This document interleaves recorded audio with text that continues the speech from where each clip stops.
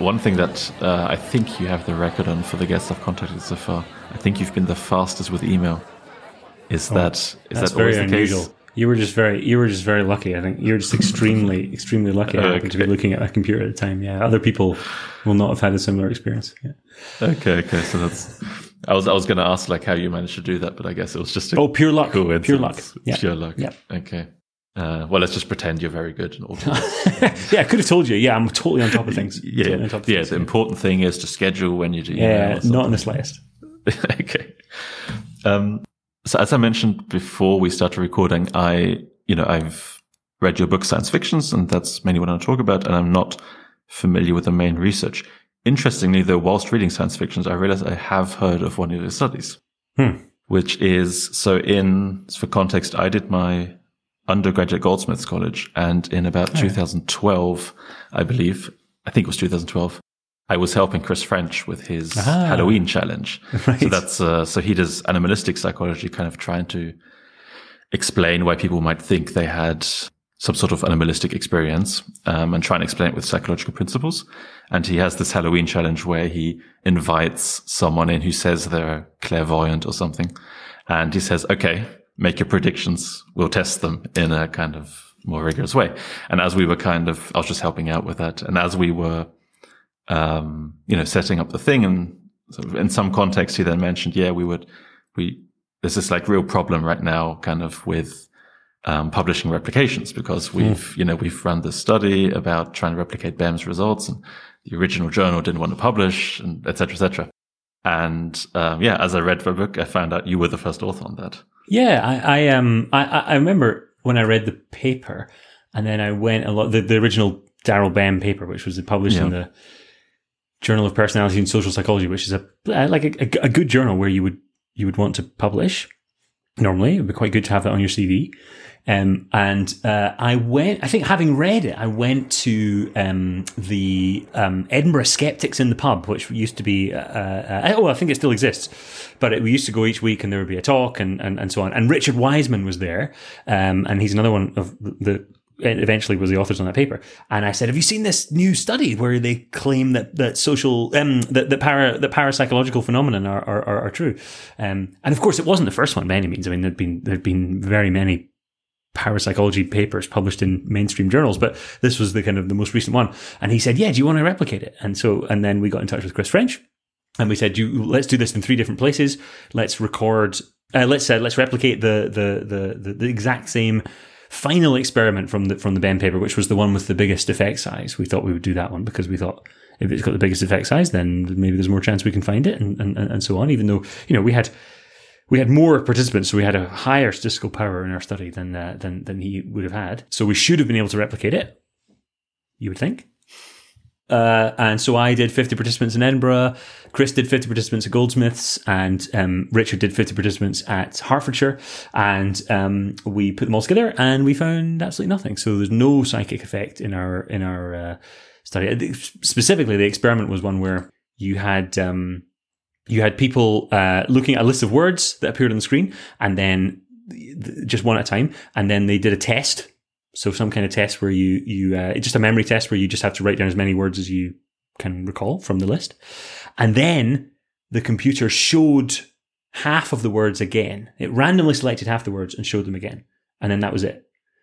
And what BEM had claimed in his paper was that the words that the participants were about to see again, so the words that they didn't know that the computer was going to show them those words again, but the words that they were about to see again were remembered better on the task than the ones that they were never going to see again.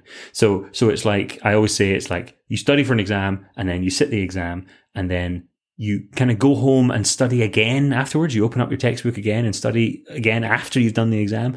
And somehow that post-exam studying goes back in time to help you get a better grade on the exam, which is kind of mind-blowing. But the idea is that we all have these like low-level psychic abilities where we can kind of sense what's going to happen in the future. And it's not as if we can like make a clear prediction or like contact the dead or any other things that psychics claim. But it's just like a low-level psychic ability that we all have. Anyway, that's what he claimed in the paper, but we didn't find anything. We found that the words were just as they were randomly remembered in the way that you would expect if there was no such thing as psychic powers.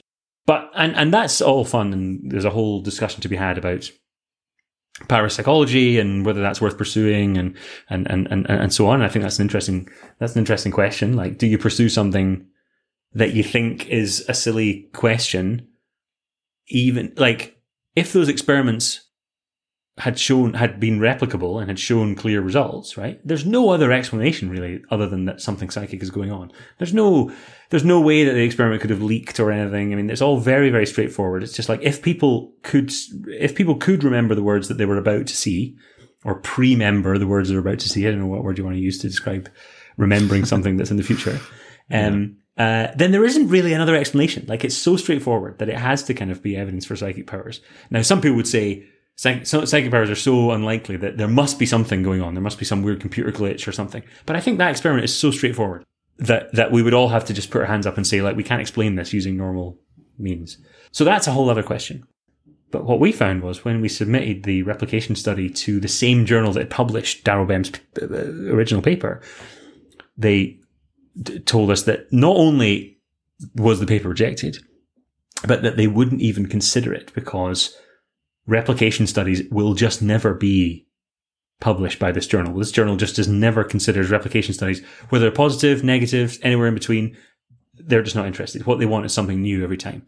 And to me, this illustrated a big problem with science, the wanting something new every time. And I think the wanting something new every time really is one of the fundamental problems that we have with the way that the structure of science, the structure of academia and so on is right now, and across loads of different fields, not by any means parapsychology or psychology in general, but that early experience in my PhD, I guess the word you would use is it radicalized me somewhat about the structure of the scientific incentive system. Yeah, so that was early on in your PhD. It would have been. Yeah, probably like mid PhD or something, like second year of a 3-year PhD. I mean, I guess what I find interesting is how these perspectives on replicability, reproducibility, open science, I feel like change depending on when you had your education. I mean, I think I've said this before, that on the podcast, that I applied for more PhD positions than I wanted to before I got this one. And I always asked about, how they felt about like open science and that kind of stuff, because it was something that was important to me. And this might be a coincidence, but I felt that there was a kind of, if people were roughly mid-40s or older, you'd get something like, wow, it's important to just, whatever. And if they were younger than that, they'd say something like, yeah, I do that. We do that in this lab. It's important to me. Yeah, I think it's when you made your career, right? It's when you, it's the stuff you're used to. Yeah. People get very attached to their way of doing things and they don't want to change them. And that's the case across all different contexts, not just science, but in every area, people get used to the way they generally do stuff. And a lot of open science ideas are asking people to spend a lot more time setting up their experiments, like pre-registering them, or and once they've got the data, they got to put it all online and make it readable and all that sort of stuff. There's a lot more effort, and in some ways of doing open science, at least. And so you're telling people to kind of upend the stuff that they've done that's very successfully got them into a position in a university, maybe got them a professorship or something. And why would anyone want to do that?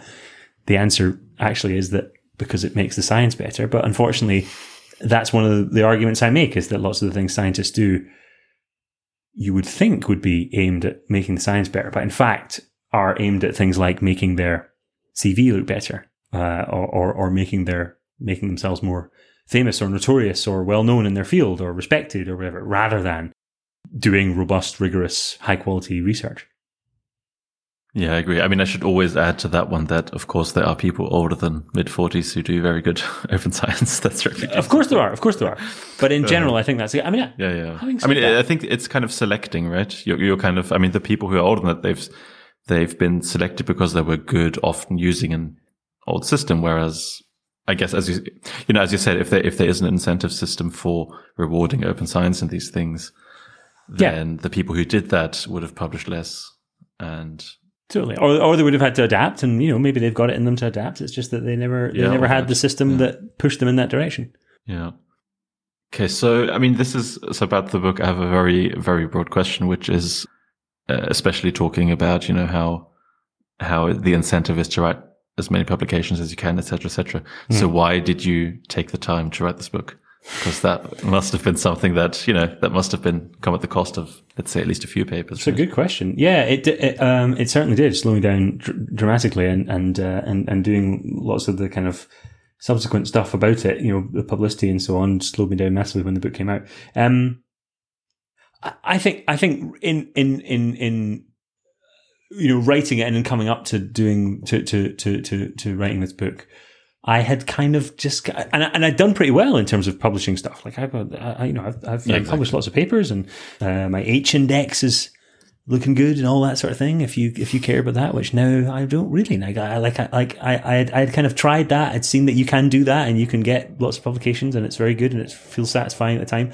But I guess in some kind of anhedonic way, I just don't really care that much anymore about burnishing my CV or H-index, and I know that's not very useful advice for other people, but I certainly got to the point where I just was like, okay, I've kind of done this now, and I can see that this is possible, and I can see all the ways that it distorts science and makes science less good as well. Is that this big rush to have loads and loads of papers on every possible topic and in every possible journal, and as long as it's got a high impact factor and all that. So yeah, I think I had just given up in some way, and I still am interested in publishing stuff, but I'm happy to go much slower now to publish stuff that's really good and really thoughtful and high quality, hopefully, and making a decent, large scale contribution, rather than, just jumping at any opportunity to publish stuff. Okay. Is it because you'd already kind of, as you said, your H-index was looking good, so you had the opportunity, you had the freedom to not care about it? Was that? Yeah, maybe. I certainly didn't feel any external pressure anymore to, I had come to the end of a postdoc and stuff, but I think I'm, in personality, just not very, conformist or something, I would say, or something like that. Like I always, once I've got into a situation, I think, well, I now need to sort of, I have quite a contrarian way of dealing with things, and I think once I had got my current job and so on, I thought, does this make sense the way we do stuff? Is this right? And that's what kind of came into the book was questioning a lot of the way that currently science is done and the incentives and the implicit and explicit pushes that we get from our employers to publish more stuff, get more money, constantly be asking, begging people for money and for grants and so on. And it's not good. It's not good. And it really does shake your confidence in the whole process of doing scientific research once you dig into, the meta science and some of the stuff I talk about in the book. And it almost can be paralyzing in some sense. You can almost be sort of like, I don't want to do anything. If I'm at risk of making a mistake or I'm at risk of, producing biased research in some way, maybe you don't want to do anything. And I think that's a kind of a bad reaction to this, because there are things you can do. But I have felt that on a few occasions, that sort of almost like panicky kind of like, oh my God, is this going to be any, is this contributing to the problems or actually doing something about them? Right. I mean, how, apart from writing a book about it, I don't know exactly, I don't know exactly what your goal was per se with writing the book, but other than that, what do you do as an individual researcher? Yeah, well, the goal of writing the book was to have the conversation. And I think a huge part of this replication crisis thing is just getting the word out there. I meet people who have never heard of a lot of these, who are scientists, who have never heard of a lot of these controversies. You tell them about a very well-known case of scientific fraud. You think it's well-known, but actually it's not at all, because it's known by the people in the bubble of people who are interested in scientific fraud and replication crisis and so on, but not necessarily by, your average scientist who works in a lab or whatever. So you meet them and tell them about it, and they're amazed and so on. And I thought, well, that's a good opportunity. And then actually, I think the general public should know about this stuff as well, given that it's in many cases, their money being used to do a lot of this research. And they need to demand higher standards of scientists. I think they have a picture which has been cultivated by scientists themselves of this kind of objective truth-seeking process that the peer review process deals with issues of any mistakes or errors and so on, and you get these things which go out into a culture called peer review papers, and you can refer to peer reviewed papers, say, in news articles and so on, and that means in some sense that what you're saying is true and it buttresses all your claims and so on. I think people need to know that whole system is really leaky and has loads of issues of the things I talk about: bias, negligence, fraud, hype in the book, and that the image we have of this pristine process of science is actually in many ways distorted by these problems, which I think not enough people know about. And then you have something like that came just after I finished writing the book, the COVID pandemic, that really does show that science can be very badly distorted by all sorts of different pressures operating on it from within science, from outside, from politics, from society, and so on. And that's not to say that the main principles of doing science are bad. I think science is the best thing that we've ever invented as a human species. But the kind of situation that we do it in, academia, even industry, whatever, is kind of suffused with problems that push it in the wrong direction. And so yes, to answer your question, the point of writing the book was to get that word out there to some extent. As an individual researcher, I like to think that I'm, encouraging people in our department to do more open science stuff. We've got an open science club, which I didn't found, but, I've been supportive of it over the years. We've got an open science kind of journal club thing in our department. I've been trying to push training for PhD students. So instead of just like the self-selecting thing where there's an open science club and all the people who are interested in open science go to that and everybody else just goes on with their normal day, you want to try and get supervisors of PhD students trained in these kind of techniques like pre-registration and open data and all the other things that we consider to be open science. And the PhD students themselves trained in those issues as well. So starting off at the earliest career stages and kind of pushing towards, kind of getting people educated in the stuff that will really make a difference, hopefully. And instead of, I think there's a huge problem at the moment and this is the problem I had with, for instance, there was a thing a few years ago about reviewers saying, I will not review this paper unless the data are open. And it's a very well-meaning thing. But my worry is that if everyone who's interested in open science signs up to that, then you'll just get a set of people who are less interested in open science, maybe the less good people, the people who are like less interested in rigor and replicability and so on, reviewing the papers that don't have the open data. So you'll have this weird selection process where there's a set of papers that are done by the open science people, and there's a set of papers that are, and reviewed by them, and a set of papers that are done and reviewed by non-open science people. And that doesn't sound like a good kind of structural change to the system that we have. Yeah, you're right. That's a tricky one. I mean, is a good approach to just kind of not nudge in the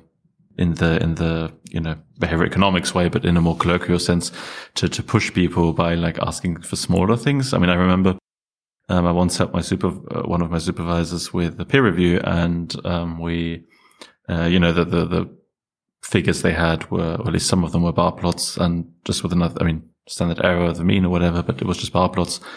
But it was the kind of study where they could have very easily just added individual data points, like, just to show what the mean is made of and that kind of thing. And so we said, like, this is really the kind of study where you could do this very easily. Yeah. It's not, if you have thousands of people, it doesn't really make necessary sense. But with that, it was very possible. And then, they added it. And then like sometime later, we saw a talk by one of the researchers, and, I think all of the plots had individual data points in them then. I think not only from that study, but also from later ones. Nice. So you had induced a change in their general. Yeah. I mean, I'm not sure how convinced the person was per se about it. But they realized it was a thing you have to do to please reviewers. Yeah. Yeah. It seemed a bit more like that than anything else, but yeah, you're right. I think getting people to do small things like that has to be better than nothing, right? And this is what I often say to people who are worried by the whole like edifice of open science, and there's all this stuff that they should apparently be doing, and so on.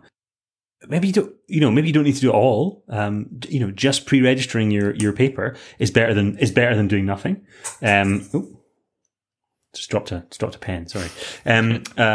Just doing pre-registration is better than doing nothing. Just putting your code online is better than doing nothing. You don't need to put all your data online. There's ways you can share stuff. You can embargo things. There's all sorts of different options. And I think getting people on board with open science will involve convincing them that they don't need to, it's not this horrible, grueling process necessarily. It does add extra time, but it can be made easier. And I think that's one of the big things that the Centre for Open Science are doing. They're making their website and so on full of tools that help people do what they want to do in as easily as possible.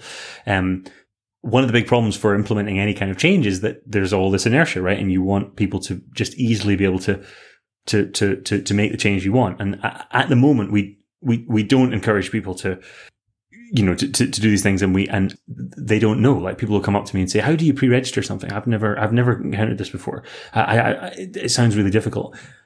And you can tell them, well, you can just make a Word document and post it online if you want. Exactly. It can be minimal. It can be a pre-registration can be as minimal as you want. It can be a one sentence, plan. I mean, that's not very useful. The better pre-registrations will be the ones that are as detailed as possible, of course. But like, the best pre-registration will be one where you simulate all the data beforehand. You have all the code written out, and so you've got everything ready. And so you just collect the real data, plug it into the code, and press go. Hardly anyone is going to be able to have all that planned out in advance before they touch any of the data. But you can do just short of that. You can do somewhere on the spectrum between writing one sentence and writing a huge big thing. So just encouraging people to realize that just making small changes in what they do, they don't need to be completely extreme. They don't need to be massively revolutionary, can improve the quality of their science and certainly make the whole thing more transparent for someone who comes along and tries to work out what is wrong with their paper if they find them an error or just wants to do the same thing again. Yeah, I agree. I think that's like one big thing there is that it's not you have to be 100% perfect or not do it at all. But there are these gradations in the middle. I mean, that's why, for example, that's one thing that I think that isn't well known. For example, that if you use the, I keep forgetting whether it's the OSF or the COS. The Open Science Framework is the website, but it's run by the Centre for Open Science. Okay, yeah. Anyway, so on the OSF, then the pre-registration forms that you can, you don't have to do the really long one. You can do the as predicted one. You can if you want, but you don't have to. Yeah, and also I think like one thing that I'm also realizing now is that not all of your studies have to be 100% of what you can do. I mean, for example, like I try to do all of those things. And that's I also spent a lot of time in my first year of my PhD learning that stuff. So we have this one study that's, for example, with prisoners, and it's about psychopathy. So we have psychopathy scores from a specific prison. Mm-hmm. And, some of those are fairly high. Right. And so if we were to, release the entire data set, then you would have like age, psychopathy score, whatever from a specific prison. So it'd probably be pretty easy to figure out. Well, you would have to do some kind of anonymization. Search the news. Yeah, exactly. So there's, I mean, some of those you can find in the news, right? Okay. Some of those crimes. Yeah. So you can literally find the name of the person. And there are other situations where you wouldn't want to make the data public, like you've created a new strain of the coronavirus that infects people vastly more than the current one does. Like you can imagine the sort of situation. You don't want to make that DNA sequence public. And there was a situation a few years ago with bird flu where people did this, and there was a big controversy about what they had put online. And I think they had to amend what they had put online because they were worried that, a terrorist or some kind of state actor that would come along and use the data in the wrong way. So yeah, from everything from like identifying participants all the way to, encouraging terrorists to produce bioweapons, there are some reasons. But I think the vast majority of cases where you've just run an experiment on some undergrads in your psychology department, say, in the world of psychology, or you've run some kind of experiment in another topic that's not overtly dangerous or political in some way, I think most people could do a hell of a lot more about making their data available. Yeah, and also even if, so the kind of question that I have is that I know there is this idea of synthetic data sets. Right. That Dan Quintana's written about. Mm-hmm. He's written this Prime and eLife. And by the way, for those who don't know, I put the references of any paper we mentioned in the description, so you don't have to search for it. So I'll put that in there too. That's, for example, a way that would be, I'm considering doing, but for example, there's the case where I'll probably say it seems like the main package or software tool is in R. I'm not very familiar with R. I'm not sure I'm going to learn that one for this particular thing that is really worth it. So sure, I think, but if you were really if you were really desperate to do it, the tool is out there. Yeah. But the point also being just that, I mean, the tool is there, but you don't have to do everything all the time. Just absolutely. And I think Michelle Neuton has made this point before. She said that you can get people into open science by saying you can do some things. It's like a pick and mix. You can do some aspects of it, and they all will make your research better in some respects, even if it's not the flagship, most open, transparent paper ever. Yeah, and there's also maybe last point on this or the pre-registrations. There's also, I think, this commentary. I don't know whether it's Brian Nosek or who exactly wrote this with some co-authors. Mm-hmm. It's called something like pre-registration is a skill or something like that. You have to learn. Okay, right. Totally. Which is, like the first one I wrote wasn't as good as the second one I wrote. Yeah, absolutely. Yeah. You learn, I shouldn't say this particular thing, or I should be more clear about this. This is something which is going to come up, when we get to look at the data, and I really should prepare for that. Yeah, no, completely. It's all that way, and we do feel like everything has to be completely perfect each time. As long as you're transparent about what you've done, and you said, this is how we wrote things up, and this is the stuff that we pre-registered, and this is the stuff that we didn't, and so on. As long as you do that, then that's the principle of the thing, is to be transparent. The principle of all of these things is to make the research more transparent. Okay, so here's a question now that just came that I just thought of. This is I think a fairly common problem, but sure. So basically what we're doing right now is we're making it harder. So let's think of the case of like scientific fraud, right? So if we set up all these open science things, we're now basically just putting more work for people who don't commit fraud, right? Mm-hmm. In some sense, like it feels like, if you're the kind of person who really worries about getting all of this stuff right and tries to get open code, open data, etc. It's going to take you a lot longer. It's going to be a lot of effort. Yeah. But you're not going to commit. You're not the person who's probably going to commit fraud, I would imagine, unless it becomes so much the norm that everyone has to. There have been some cases where people have put their data online and it's been fraudulent. I mean, it's rare, I think, and I think it does take quite a certain type of person to put a fraudulent data set up online, because you gotta think that no one will ever look at it, or be so arrogant to think that no one will ever notice the stuff that you've done. But yeah, I think that has been done before. But yeah, clearly it's going to be an incentive against it. Yeah, but my point is that we're making it harder for honest scientists right now to do their job. Or is but this maybe just being like honest a brief phase? Being honest is putting in some more hard work, making things open and transparent isn't easy or straightforward. And but I don't think anyone ever advertised science as being open, as being easy and straightforward to do right. Yeah, that's fair enough. The people who are doing easy and straightforward research are often the people whose research doesn't end up replicating.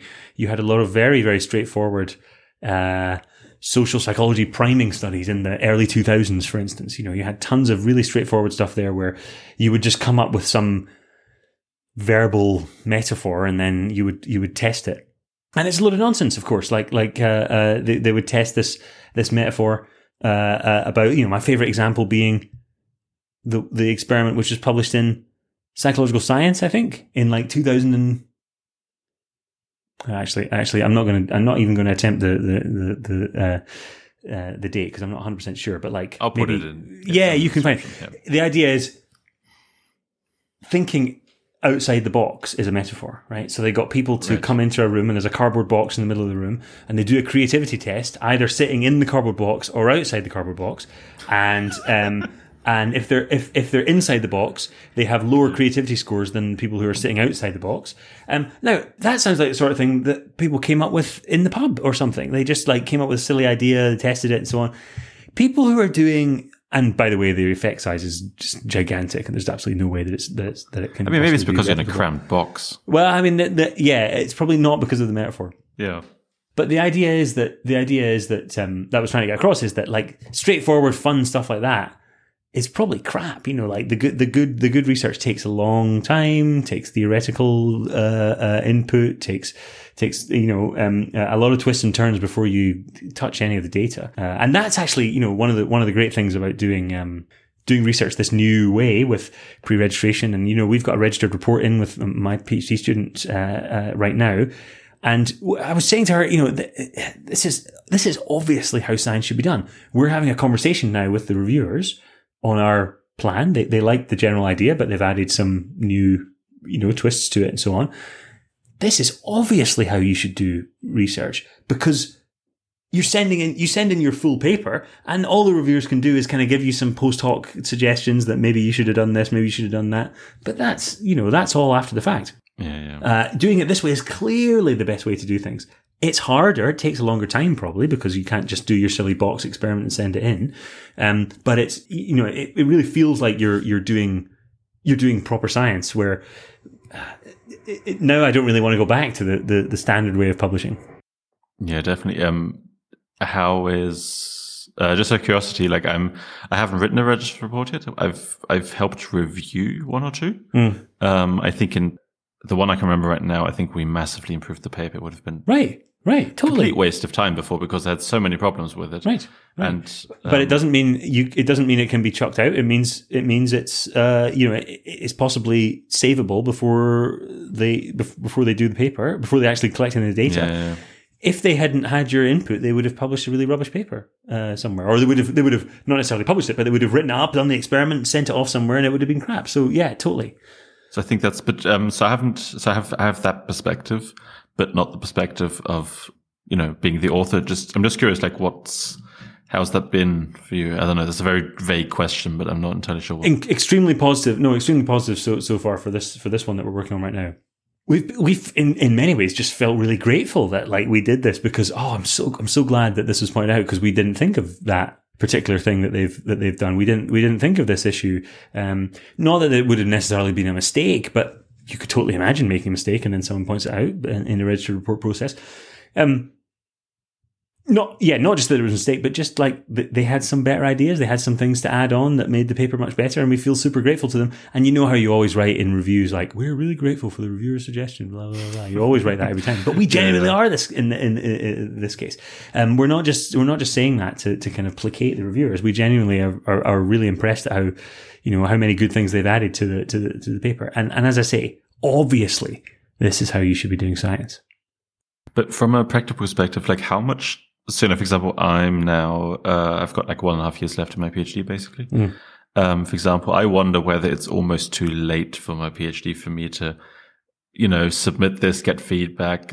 I don't know, but just trying to get at the problem of kind of time. So how long has the problem is so that you can't. Yeah, it's an interesting problem, isn't it? Because basically the way that PhDs are set out with the ticking clock at the start means that you can't really do research this way, or in many cases you won't. Well, I could have done earlier, but you could have started off this way. Yeah. But it's clearly not what they were thinking about when they set up the whole idea of doing a PhD in 3 years and all that. It's clearly not what was in people's minds. I think you either start off this way or do the other stuff that's short of doing a registered report, doing full pre-registrations and so on, but not necessarily doing the full thing. And people should recognize that that's better than not having done those things and just writing up your paper and not pre-registering it and so on. It's just that the registered report provides an extra level of belt and braces security on the robustness of the results.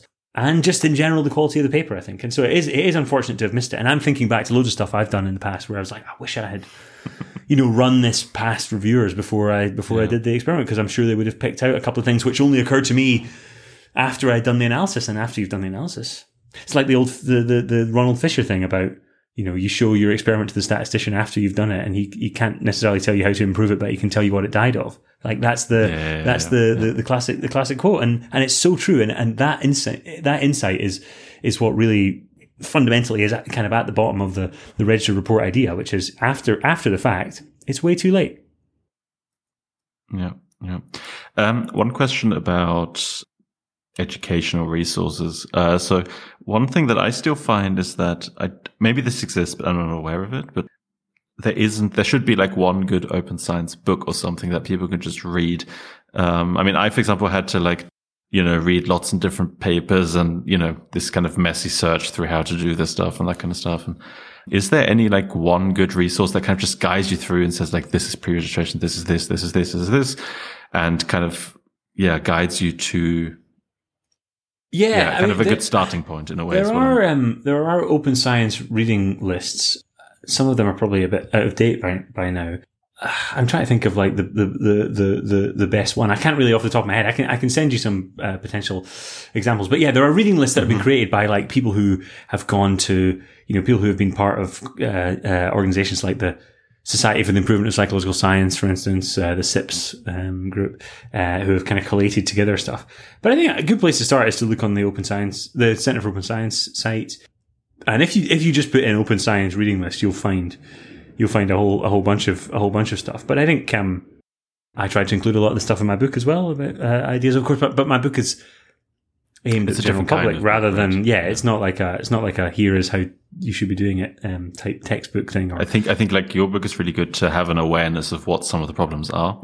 But then if you actually want to do science, I think you need an additional thing. Yeah, no, totally. Yeah. You totally do.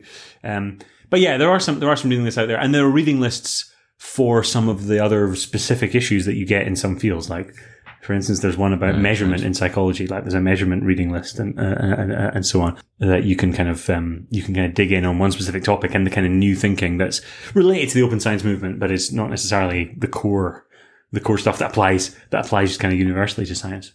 Okay, cool. So I guess we'll put one or two in the description. Yeah, I can send you. Yeah, just top of my head. Search for the specific thing. Yeah. That they're interested in. Okay, cool. Maybe one slight random question. I'm not sure I've seen a book or a website for a book where the author says, "I'll pay you if you find my errors in my manuscript." How can you briefly talk about what that is and how that came about? Yeah, well, and how much this has cost you so far? Well, yeah, thankfully not too much. So after I wrote the hardback version of the book, or I wrote the manuscript, which then was released in hardback, I realized that I would have a chance to do corrections. Right? You have, when the book is reprinted as a paperback, for instance, you can do corrections. There are also different editions and so on, but it's not over once the book is published in its first edition. That would be silly. So you do have the opportunity to make some changes, and so I thought, since I spend lots of the vast majority of the book, criticizing other scientists, it's only fair if other people can criticize me. And obviously there are going to be lots of areas of subjective disagreement where it's actually just like we disagree on this and we can have a debate about it, and it's about interpretation and so on. But there are going to be some things that are just wrong, just objectively untrue that I've said because it was an oversight. I didn't pay attention. I looked at the wrong number. I made a typo, whatever it is. And this is inspired by the idea of the bug bounty in computer science, where you pay people for finding bugs in your code. There are various other people who have done this for their scientific papers. I don't think I've seen anyone do it for a popular book before. No, I haven't seen it. Yeah. And I got the idea that people can go on the website and send me a comment and say, like, on page 154, you got this wrong, and people have, and several people have. I split it into major errors for which I pay £50 and minor errors for which I pay £5. Minor errors, there's been quite a few people have picked up things like me saying that a journalist writes for one newspaper when in fact they write for another one, or getting a date wrong or something like that. But there has also been, I think there's one major error, which is where I just made a complete error of fact when I said that a study had not been done, and in fact it had.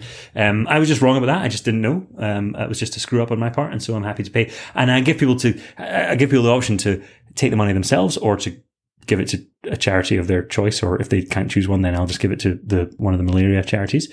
And I think no one has kept the money so far. I think they've all given it to charity. That was going to be another question. Well, it's like a pressure thing. Now you see everyone else is giving it to charity. You also put the name, right? You put like this person. Yeah, I put their name as well. And the money is given to this foundation. Yes, exactly. So there's been quite a few, including a very embarrassing one in the first line where I got there's a questionable interpretation of the date that I put in the first line of the book, which I consider to be a minor error, but still it's majorly embarrassing because it's in the first line of the book. Yeah. But it shouldn't be embarrassing, right? The point of this is that Yeah, of course. Yeah. the point of this is that everyone clearly makes mistakes. I read a lot of books and I review a lot of books for, various newspapers and stuff through each year. And I find errors in every single one, not just disagreements, but objective errors where I think that's just they've put the wrong name down there or they've said the wrong thing. I just happen to know that's objectively wrong. And normally you've no recourse, right? Normally you've no recourse to do that. Sometimes you read a book review where someone says this book is full of errors and that's kind of part of the book review, but it's not kind of formal thing that you have set up where you can contact the author and say, I think you got something wrong on that particular page. And so I'm hoping that this will catch on and more people will do this when their books come out and they'll just say, look, hands up, I got this completely wrong and we need to correct it. Yeah, I'm always surprised.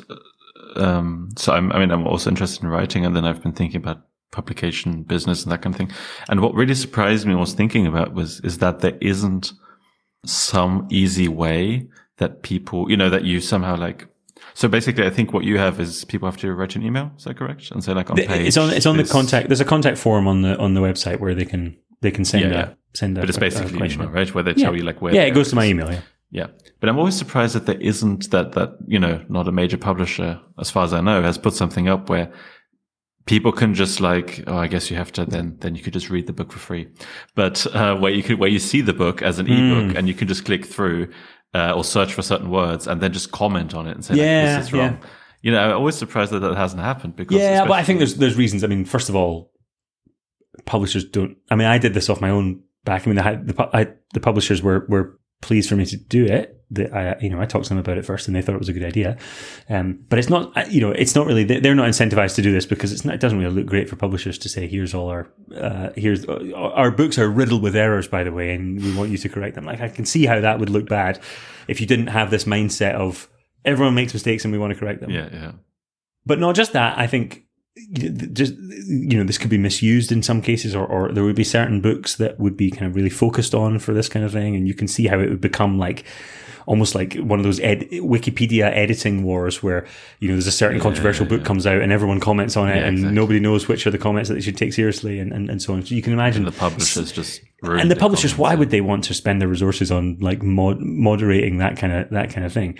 So I kind of feel like some of the books on culture war topics would go, the number of comments would be through the roof. Yeah. But yeah, I guess your book is the kind of, in terms of content and topic, unique and lends itself to this kind of thing for being like a cool additional thing rather than. It fits with the general ethos of the book, which is we want to correct things and make things right. And in fact, now I've done it, it would be ironic not to have done something like that, to be really, really clear about the errors and be open about them and have this whole thing I talk about in the book about organized skepticism and all this sort of thing. Whereas for some books it might be less relevant or the authors just simply want to move on to the next thing rather than focusing on their mistakes. Yeah, also in some cases it just doesn't really matter. Right? For example, let's be honest, I think one of the errors I saw, it was that you apparently early on said that Cass Sunstein had won the Nobel Prize rather than Richard Thaler. Yeah. And, who cares?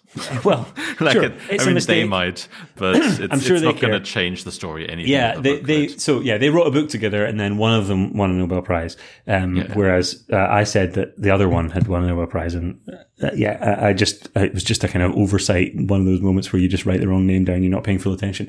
It doesn't matter. It doesn't matter. Yeah, you're right, and there are some things which are so minor that I'll not pay out. Like if someone finds a non-consequential typo, then I'll just correct it and not. But I think things should be corrected. I think the general attitude, I'm trying to push this general attitude of when you make a mistake, you should correct it, rather than I've seen authors who have had objective errors pointed out in their book just in the last few weeks. I won't name names, but I've seen, there's an author right now who's got a controversial book out right now where there are errors, there are objective errors in it. And she is kind of on Twitter saying, is this all you can find in my book? And sure, it's a minor issue. But, when you make a mistake, you should say, sorry about that. I made a mistake and I'll correct it, rather than, try harder next time. You're desperate to find mistakes in my book. And there may well be.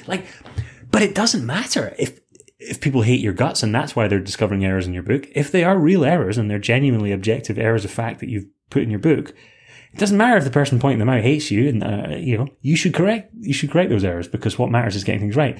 And it fits in this whole general attitude of science, right? Of this general attitude of science as being like, do we care about what's true? Or do we care about finding new exciting things and moving on to the next thing and all that? It's exactly the same issue, really, if you boil it down, as the issue with the Darrell Bem thing, where they wouldn't publish our replication study. If you don't care about what's true, then you'll end up in a situation like this journal where you don't publish any replication studies ever. If you care about what's true, then you'll, in this case, correct the record by having a replication study published, which maybe shows that the original paper you published was not 100% replicable.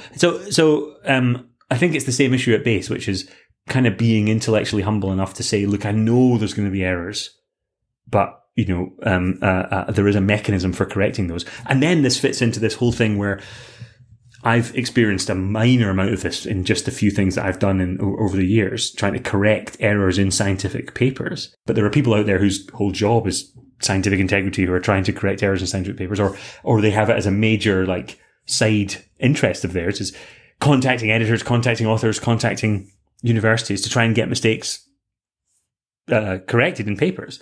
And what they get back is bullshit. And I mean bullshit in the Harry Frankfurt sense, where, there's lies, there's truth and there's lies, and there's bullshit.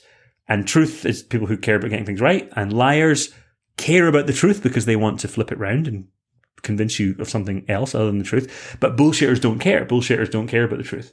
And if you don't care about the truth, and you're editing a journal or you've written a scientific paper, then your scientific paper is bullshit. And by that definition, you're just writing it to impress people, or to make some sort of political point, or to make it look as if you're cool and smart and you've got a nice CV or whatever. It's bullshit in that case. It's not actually an attempt at the truth.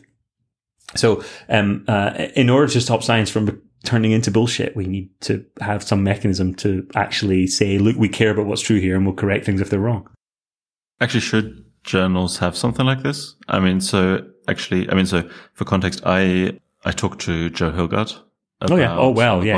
He's had a long experience of exactly, and we talked largely about the Zhang affair, as he calls it, which is fantastic. I mean, not fantastic. It's very interesting to read and very frustrating. It's fantastic in that sense, that it's well done. But for example, the reason I contacted him, because I found something in the paper where I'm very certain that there's some stuff just went wrong there. Right. It seems more like negligence than anything else. Okay. Yeah.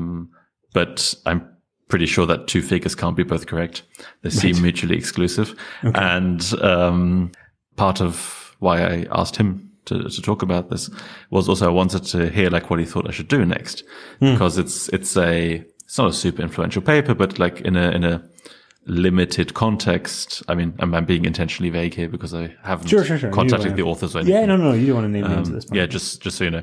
I didn't know what to do about this, because it felt like I should definitely say something, because there's just stuff that's wrong in here, and it's one of the first papers on a certain thing, and he basically just asked him what I should do, and he basically said just ignore it.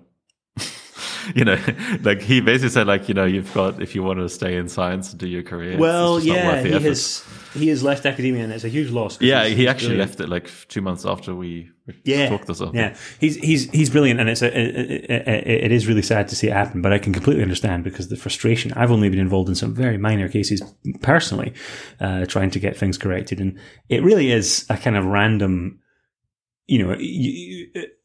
or fairly arbitrary process, where sometimes you'll get a correction and it'll be no problem. Sometimes there'll be huge resistance and you'll get a correction. Sometimes you'll get resistance and nothing will happen. Sometimes you'll just hear absolutely nothing. Or in fact, in one case, we heard back from the authors very quickly and said, yeah, we're really sorry about this mistake. We'd love to correct it. We're going to correct it for you. And then they just never did. Nothing ever happened. It's been 4 years. That's the best way to do. It's been 4 years. People. Nothing happened. We contacted editors. They know editors. How to deal with stuff. Yeah, editors didn't care. Authors didn't care. There's no correction. We found objective errors in the paper. No one gives a fuck. It's been cited 100 times. This paper. No one cares. And that in that case, is the opposite of how science should work. Obviously, like anyone would say. Now there might be some reasons that the people have. They're very busy or something. They haven't been able to consider it. But if you edit the journal and or you publish the journal or whatever, there needs to be something in place where this is why editors can put an editorial expression of concern on an article, right? They can say, we're concerned about this article.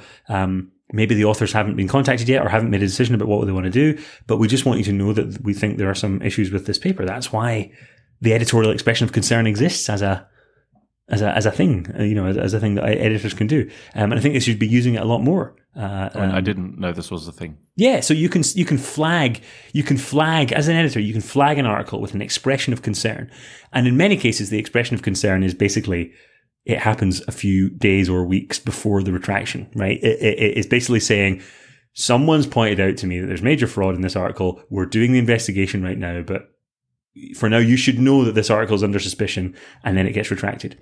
But I think it should be much more common for editors to say, there's some serious concerns about this paper. It may be the case that we remove this expression of concern in the future because the person answers the question and it's completely fine. And there's some more complex issue why the data look a bit suspicious. And this happens sometimes. There's a guy on Twitter I saw, been in touch with some people, who did a trial of a drug for COVID. And he looked at the data. The data looked weird in various respects. He contacted the authors, and they completely convinced him, beyond a shadow of a doubt, that the data are actually fine. There was a particular process regarding correlated variables that made the data look a bit weird in some respects, but they're not weird really. They're completely consistent with the trial having happened. They were able to provide him with evidence that the trial happened and so on. And he was totally convinced, actually, I originally thought it was fraud, but it's not. That can happen. But there are many cases where the data never existed in the first, the trial never existed in the first place. The data have been made up, and editors can flag that even if they haven't been able to get the authors to agree to retract it. And of course, you don't, in the final instance, need to have the authors to agree anyway. You can retract a paper without the author's agreement. But so here's not exactly suggestions, but I'm just curious what you think of it. So one reason also why I haven't done anything about this yet. I mean, there's a few reasons, but one of them is also that I'd have to write this. I have to basically, there's no, as far as I'm aware of, real template for this. I'd have to write this email from scratch, think about how I address this, how I talk to them. In this case, I think this was done a few, but not too many years ago. So it's fairly recent still. Sure. But now the people are all, at prestigious universities and professors, etc. Right? So right, and as an early career researcher, you don't want to be putting yourself into the situation where you're I wonder, so here's the kind of, wondering what you think of that. So basically something like you have on your website, but a bit more systematized and automatic, where people can just do that about papers. Why I guess because it's work, that's why they haven't done it, but would that make sense? Or is that just... Well, there are already a few mechanisms like that. So there's the website, there's PubPeer, which is an anonymous website where you can post comments on any paper you want, that are... Yeah, but I mean something more just to maybe specify it a bit more. I don't want to, it seems like there were honest mistakes and they can probably be fixed I don't think they do it, but I'd like something where I could just automatically ideally, I'd have something where you have the website with the paper, and then you could click something comment something on this anonymously, and then I could just say hey, this and this and this is the case with this paper that doesn't make sense. Yeah, and then I'd be done. Then I'd be done in 5 minutes. I mean, some journals do allow comment sections on their paper. Some of the nature journals have a little comment section under each paper that you can do that. But the problem is, again, it gets abused in some cases. Papers that have perhaps politically inconvenient results or controversial results in some way, they get hundreds and hundreds of comments from, either activists or people who are upset with the paper for whatever reason. And then some papers that are really bad, but have politics that people agree with, don't get any comments at all, or just one or two comments and no one pays any attention to them. Again, as I've said though previously, it doesn't matter. If the comments are actually pointing out genuine objective errors, it doesn't matter why people have pointed them out. If they're objective errors, then you got to correct them. But I think I'm only saying this in the reason such a thing doesn't exist or isn't more widespread is that I think journals would be worried that certain papers would get tons of comments, and they would have to then devote resources to moderating those comments. And you can see how that they are not incentivized to do that at all, even if it would help us get towards, better quality results in the long run. Yeah, I mean, especially like the case that I have, I think ultimately there's probably something slightly wrong with the data. Maybe they excluded trials, didn't say they did. Okay. It seems like a fairly benign error, I think. And one option you have is to write a letter to the journal. Like some journals publish actual, commentary letters. Some of them have stupid arbitrary rules, like you can only publish this within 1 year of the original article being published, and all this like stupid things like that. Where like, an error, incorrect. There's a statute of limitations on scientific errors apparently. But some journals do have that option, and the nice thing there is that you get a publication out of it because everyone loves a publication. So you actually get something on your CV.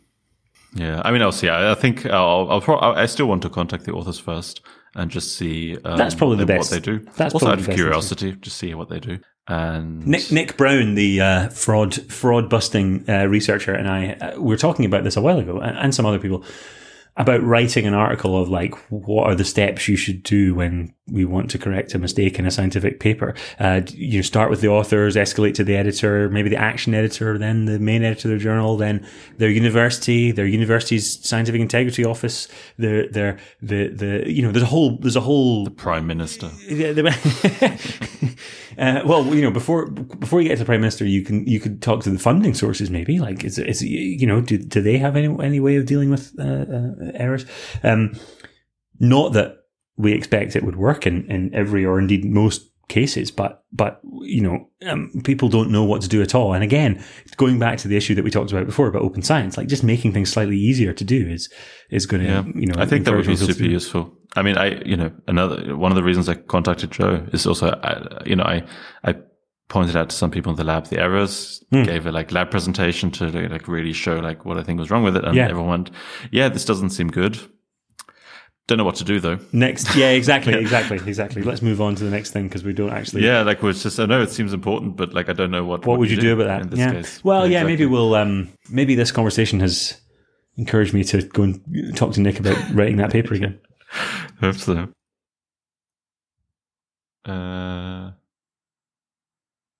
Okay, there's just a very random comment I wrote down is, this is right towards the end, but I didn't expect in a book about science, problems with science, let's say, to read about Goretsky and Boulez.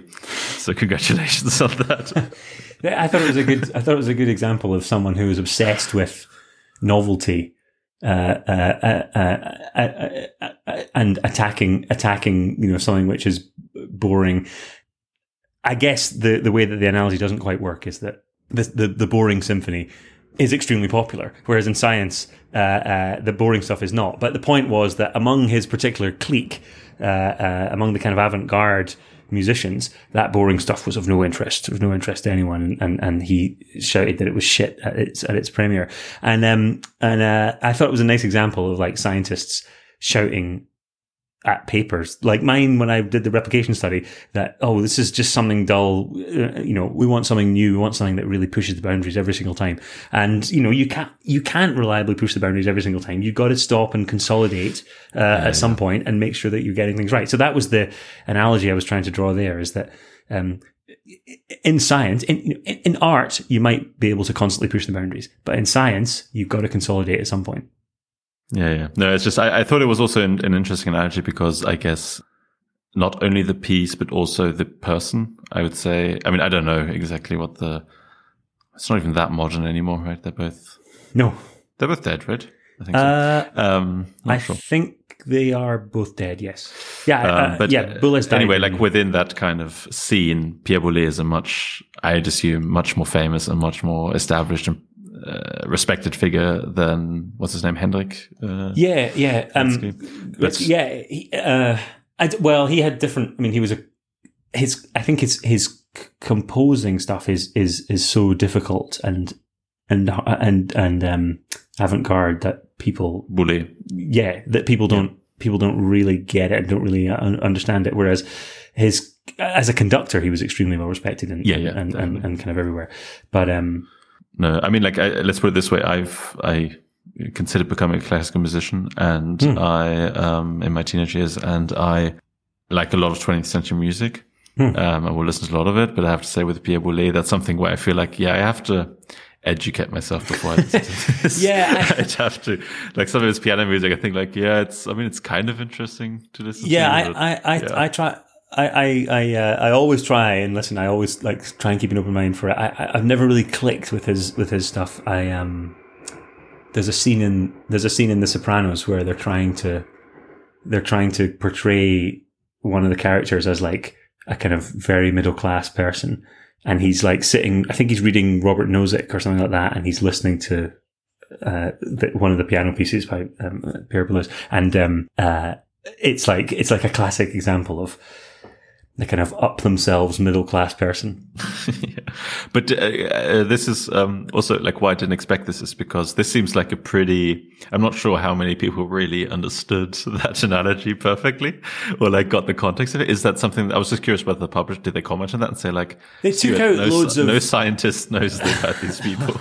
Well, Goretzky they might, but... I think actually there was a review that said, I didn't understand the Goretzky thing at the end. There was a review that said that, and I was like, well, think a bit harder. But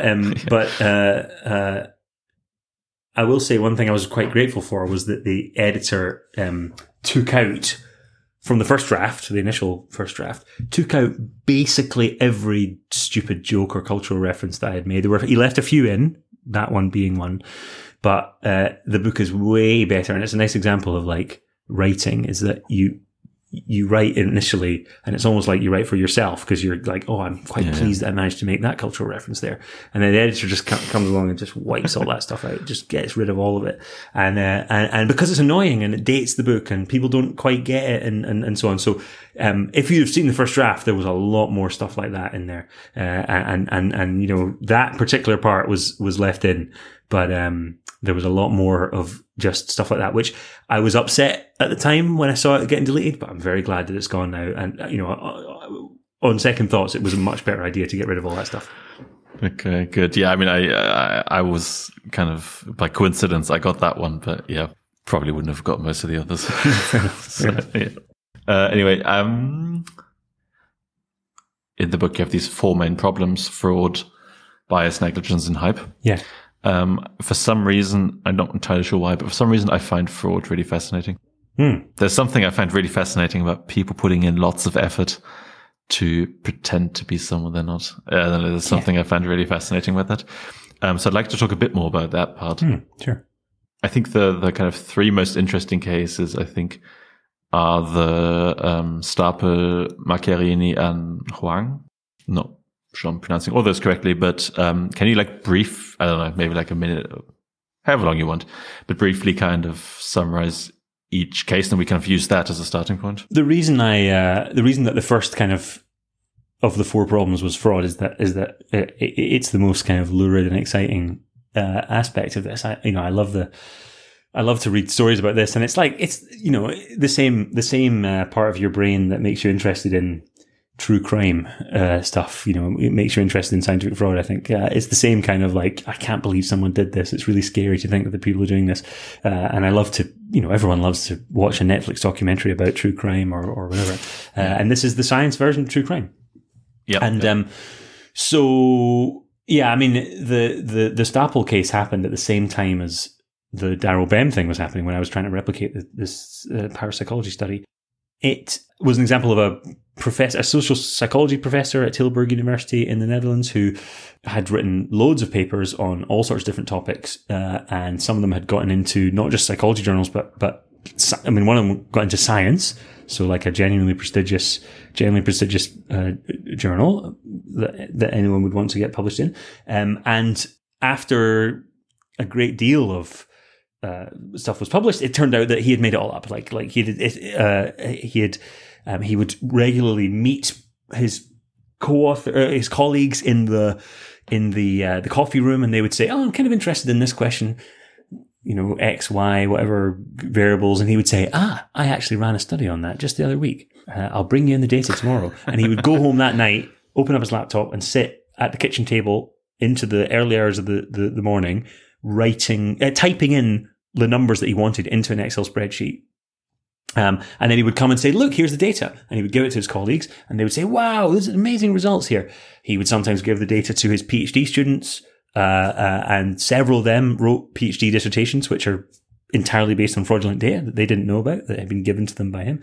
But they started to become suspicious because, like, why was he running the experiments and not getting his PhD students to do it? Is he not a busy professor? Why is he not delegating the experiments to them? And there were, and the results just seemed a little bit too good to be true. It turned out that he, after investigation, he kind of admitted that he had fraudulently made up the results in about 50 something papers, all of which have been retracted. And he is, I think, now the 5th or 6th most retracted researcher of all time that we know about. That's the crazy thing, right? He's number 5. Yeah, I think he's 6 now. He's been 6, he's not number 1. Picked. He's been picked off. Yeah, no, exactly. There are way worse people. Even close. Right? Yeah, absolutely.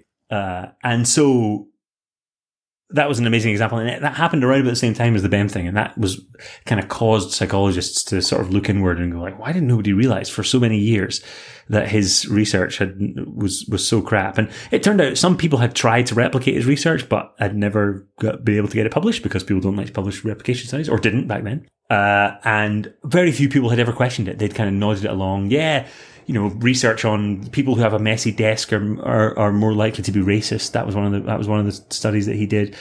Just like cool stuff like that. Yeah, it gets a headline in the newspaper. It gets resources, coming in from funders to the university. And I mean, it really fits into the whole line of research that doesn't replicate, right? Yeah. Oh, it's in terms of like it was way exactly, it sounds and easily understandable, easy to make a headline, easy to do. It turned out even though it was easy to do, he didn't do it. He made up the studies, so that was an amazing example of scientific fraud in psychology, and there were several other examples that came out after that in the world of social psychology as well as other areas. So that happened around about the same time as my experience with the Daryl Bem replication. Later, well, actually, the Woo-Suk Hwang case, which is a stem cell case, was a much bigger example of scientific fraud. It was in South Korea. That was in about 2005-06, I think. That all came out. This researcher who was literally like mentioned on postage stamps in South Korea. He was so famous. Unbelievably famous, and he had apparently was beginning to like clone human fetuses with stem cells and regenerate organs. He did clone a dog. That was actually a genuine thing. He cloned the first ever dog to be cloned, which was called Snuppy, I think was the dog's name, because it's like Snoopy or what? But well, it was the U. So maybe they pronounced it Snoopy, but it was like SNU, which is Seoul National University. So yeah, I think something like that. Anyway, he had this massive empire of fraud where he had been giving bribes to politicians and taking the money from research grants and letting from his grant, right? Yeah, and giving his wife the money to buy a car and chalking it up to saying this was lab apparatus that was needed, and endless. And because he was so popular and had seemed to be making all these medical breakthroughs that would help people with problems, diseases and so on, in with their organs and so on. He was actually, people wouldn't believe it for a long time. People were out protesting against the whistleblowers and leaving endless angry comments online whenever the story was said that he was being persecuted in some way. I think he narrowly avoided prison time and ended up doing research at some much more low grade university after it all came out. That's a crazy statement, right? Yeah, he was time and is now at a less. Yeah, he was university. just continuing to publish research. Yeah. No, it speaks to a broader issue, which is like how do you punish people who committed scientific fraud? In some cases, in some less extreme cases, like in the US, for instance, sometimes the punishment is you can't apply for a research grant for 1 year after the fraud's been discovered. It's like, is that really a deterrent? Yeah. Is that really much of a punishment? They'll just take 1 year to write a better grant. Exactly. Some people lose their jobs. Some people, and end up not publishing in science anymore. But some people move on to a different university and continue publishing research there. So that was an interesting example of like, he was a massive big deal. He was a huge success story. And it turned out that he was just faking all the data. The pictures in his papers had been photoshopped and so on. And they were never the stem cell breakthroughs that he had claimed. And then the third one you mentioned, or the other one you mentioned is the case of Paolo Macchiarini, who, that's much more recent. In 2016 or so, that kind of all came out, I think. He was a surgeon he was recruited by the Karolinska Hospital, which is part of the Karolinska Institute, which is the university in Stockholm that it gives out the Nobel Prize for physiology and medicine. So it's a big deal to get a phone call from there. And you'd think they would have very high standards in the scientists that they recruit, but they don't, it turns out. And or at least they didn't in this case. They recruited a guy who claimed to be able to do a full, claimed to do a windpipe transplant of an artificial windpipe. So rather than taking the organ from a dead body, which is rare to get, and giving it to someone who's maybe got cancer or some kind of issue that's caused their windpipe to have to be removed, or damaged in some way. Instead of taking it from a dead body, you can build one he claimed that you could build a windpipe in this special kind of almost incubator machine that you would seed with people's stem cells so that when you put the organ in, it wouldn't be rejected by their immune system. And he had breakthrough after breakthrough after breakthrough on this, saying that the patients that he had operated on and given them these artificial tracheas were extremely healthy and recovering well and so on. And it turns out that the scientific papers just contain falsehoods about the medical records of the participants, right? So he claimed that they were recovering well, but in fact, some of them were dead, but like before the papers were even published, some of them had died, recovering very, very poorly, huge infections, needed to go back for further surgery, horrible, really tragic, harrowing stories of people with, like pus-filled wounds, like holes in their chest, like pouring out all these fluids and so on, because he had just done such a terrible job of these operations. And, that sort of thing it's bad enough, but another kind of side to the story was the way that the institutions covered up for him. So not just the Karolinska Institute, which after they had employed someone to check whether he was a scientific fraud and writing incorrect stuff in his papers. And by the way, it wasn't just these papers. There were other papers where he had falsified data on like rats that he had done an experiment on. He was also the guy who had like a second wife or something, right? That's right. Well, that's like the third side to the story, yeah. But the second side is that the institutions covered up for him. The Karolinska Institute rejected the reports of an independent researcher that they brought in to check whether he had committed fraud, who said, by the way, he has committed fraud. They brought in this independent researcher who said he's definitely committed fraud, but they said, we've actually done our own investigation, which you can't see, and we think it's all fine. The Lancet, the journal that he published in, published this kind of crowing editorial saying he's been exonerated and hasn't committed scientific fraud. By the way, people should be a lot less suspicious, blah, blah, blah. And a few months later, after loads more stuff came out, they had to climb down embarrassingly and say, actually, we have published a fraudulent paper by this guy. And, and as you say, there's like his personal life was full of weird con man style stuff as well, where he was married to a woman with kids, but was also dating this NBC News producer at the time who he told that he would marry her and told that he was the Pope's doctor and that the Pope would do their wedding and that Barack Obama was coming and that Elton John was going to do the music, like obvious fraud con man type stuff in his personal life and in his science. And unfortunately, the personal life stuff obviously was extremely hurtful for the person who he was kind of victimizing. But in the science, it actually caused people to die, and he got sacked, but then started working in Russia, continuing to do some research. But then I think he got kind of his funding got spiked in Russia as well. And I don't actually know where he is currently and what he's doing right now.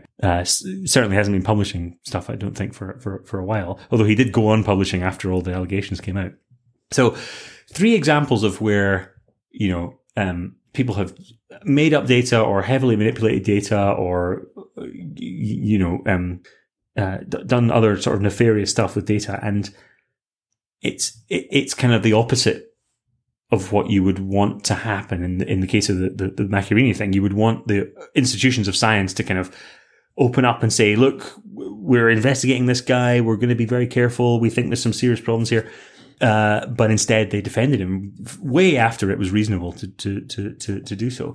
And you can see why, right? Nobody wants to believe that someone that they've published or that they've employed has committed scientific fraud and may even have killed patients with the dodgy scientific experiments he was doing.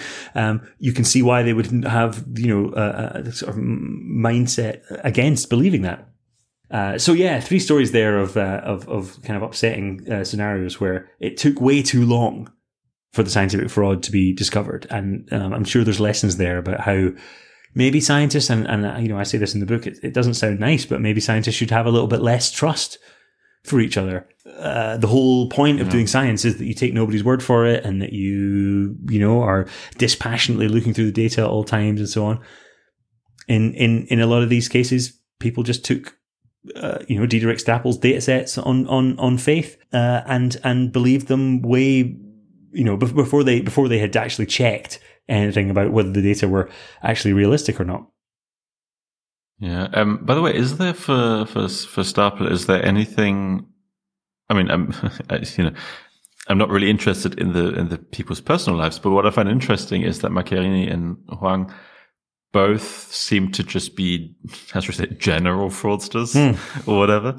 It seemed like science was just one branch of kind of what they did.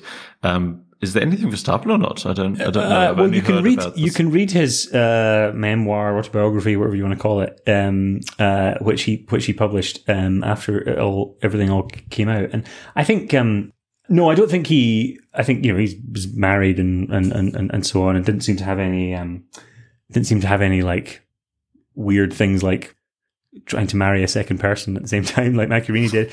So no, I don't think there's anything like him. But I suspect.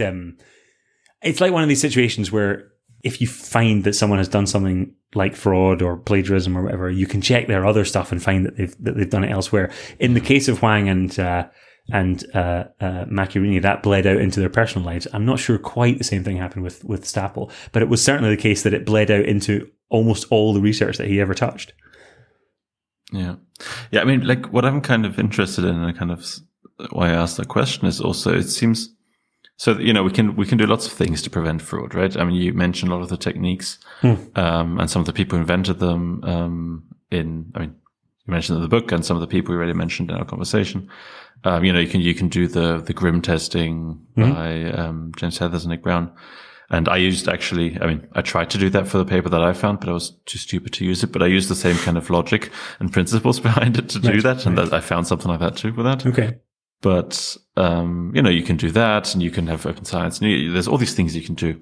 But I wonder, like with people like Juan and Macchiarini and Stapel, it seems to me like, is there anything you can do about people who so systematically and effortful defraud a system? I mean, it seems like, that's just going to happen, right? People are just going to, yeah. Yeah, I think we'll always have people like this around, but I think we can set up a system to deal with it more adequately. So, I mean, one thing is that we can have random or systematic checks with those kinds of things you're talking about, the fraud spotting algorithm type things, when people submit articles to journals. That's one thing. I think just asking people to post their data online is going to be helpful. If not, I mean, it's not going to catch every case. And as I say, there have been cases where people have posted data online and it had turned out to be fraudulent, which is amazing. Although, just briefly, I think the first question I asked Joe Hilgard is, could you do it? Could you fake a data set and publish it and not get away with it? He said, sure. Yeah, no, of course. There'll always be people like that. And the scary question, which I mentioned towards the end of the fraud chapter in the book, is there must be people out there who we will just never find because they've successfully covered their tracks. I mean, we'll never know. We found those three, I didn't do anything. The reason those 3 people were found is that they were big, famous people with interesting lives, right? Lots of attention on them and so on. And exactly. There must be lots and lots of people who, in a way, are smarter, who just go for the successful route. Totally. And not the super successful route. I totally think that is not just possible, but probable that we're missing out on loads of cases of that. And if they're listening right now, congratulations. well nice one. I hope you're not doing medical research. I hope you're doing some like area of social psychology or something that's never going to impact the real world. Yeah. Yeah, I think we the system we have at the moment where, for instance, peer reviewers are under endless time pressure to get stuff done. They're not paid anything. They're themselves got loads of stuff to do, loads of research and teaching and whatever else. They're rushed off their feet. The more time they spend, doing all this other stuff, the less time they've got to do peer review. And so I think we've got to change the way that we do peer review to allow people to have more time, to take it easy, and to just think about the look at the data, think about the paper. Having fully replicable workflows and stuff is going to help there as well. Just being totally transparent. If you've got nothing to hide, then you can share everything with the people that are reading your paper. I think there are lots of things like that you could institute right at the very start to make it less likely that people would get away with it. But I think there will always be smart fraudsters and so on. But I think the answer to that is to do things like encouraging independent labs to replicate findings, and all these kind of collaborative efforts where people have come along and done a survey of replication studies. I think have been really useful because they've uncovered a few cases where maybe the original study was not particularly well done, or was p-hacked or whatever it is. So I think changing the general culture towards one where people are being transparent and are thinking all the time about, I just want to double check this. I want to just double check this.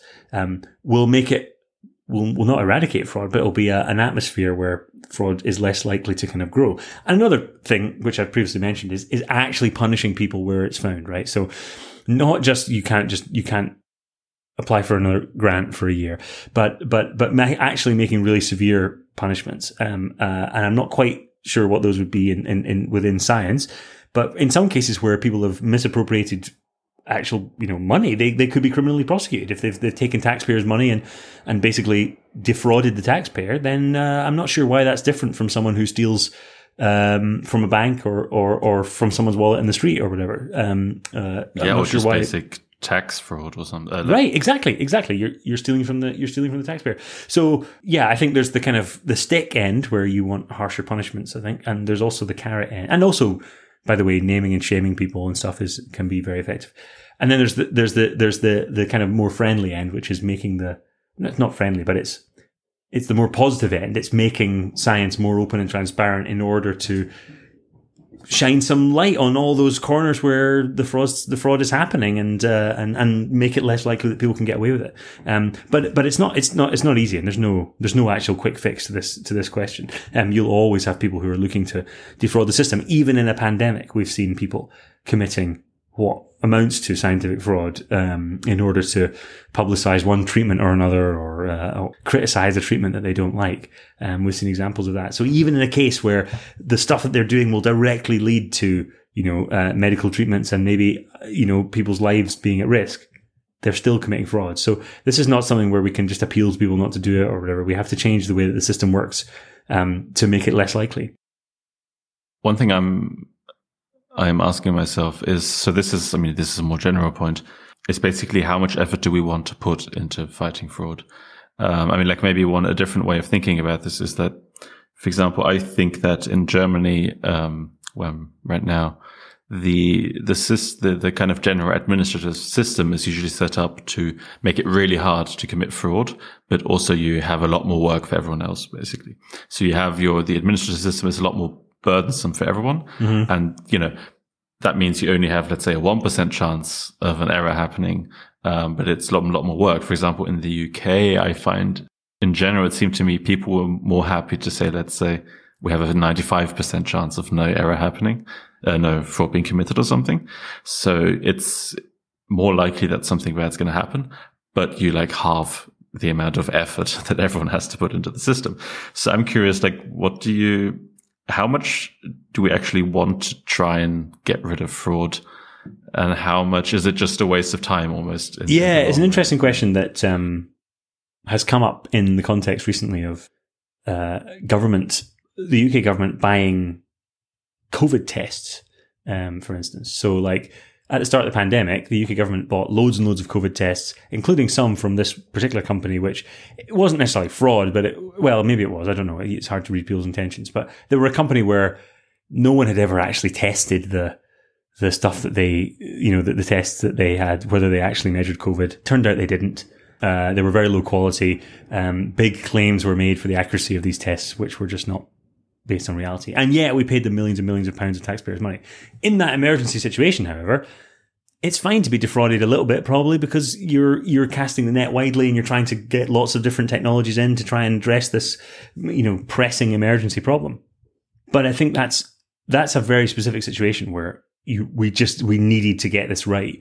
Any minimal quality control would have caught the fact that there were no actual efficacy trials of these tests and no one really knew whether they worked or not. So that's, one example of where you might not care because you're in such a rush and you just want to get the right thing done.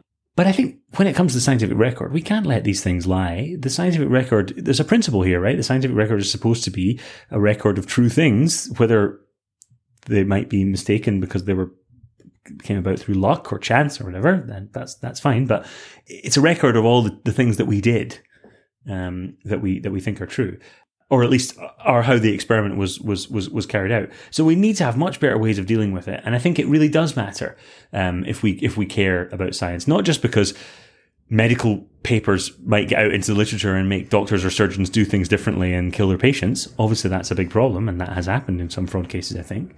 Or in cases like the Andrew Wakefield fraud paper, where it gave lots of resources to the anti-vaccine movement in terms of intellectual resources, and sparked off a huge scare. But I think there's a larger principle at stake, which is we need the scientific record to be correct. We need the scientific record to be an accurate description of what was done. And if we stop caring about whether it's right or not, then we get back into the realm of just being bullshitters again. We are allowing people to come along, a new generation of scientists to come along and read this literature that's full of results which may or may not be correct, and that's not good enough. So maybe the example, let's say, in principle, of course, I agree with you.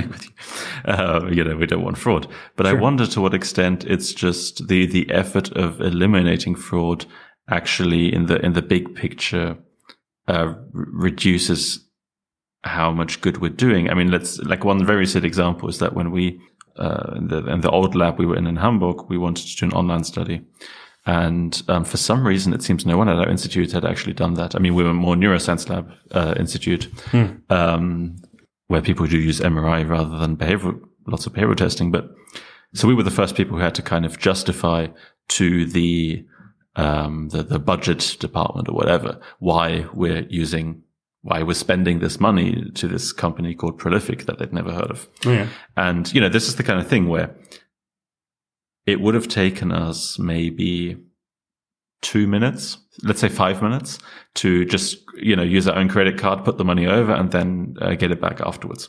But because it wasn't officially allowed or something, we had to first, ask for it to be allowed for us to do that, basically. And then, so basically what happened is we probably spent a week's worth of effort of trying to figure out how we can contact them, writing the kind of thing and justifying why we're doing this. Then every time we want a new payment, we have to ask them again and they have to put it in. Then it takes another week for them to do it, et cetera, right? So It's this really lengthy process. Yeah. And at some point I went I don't care if someone defrauds the system for a few €1,000 as long as I don't have to deal with this. Yeah.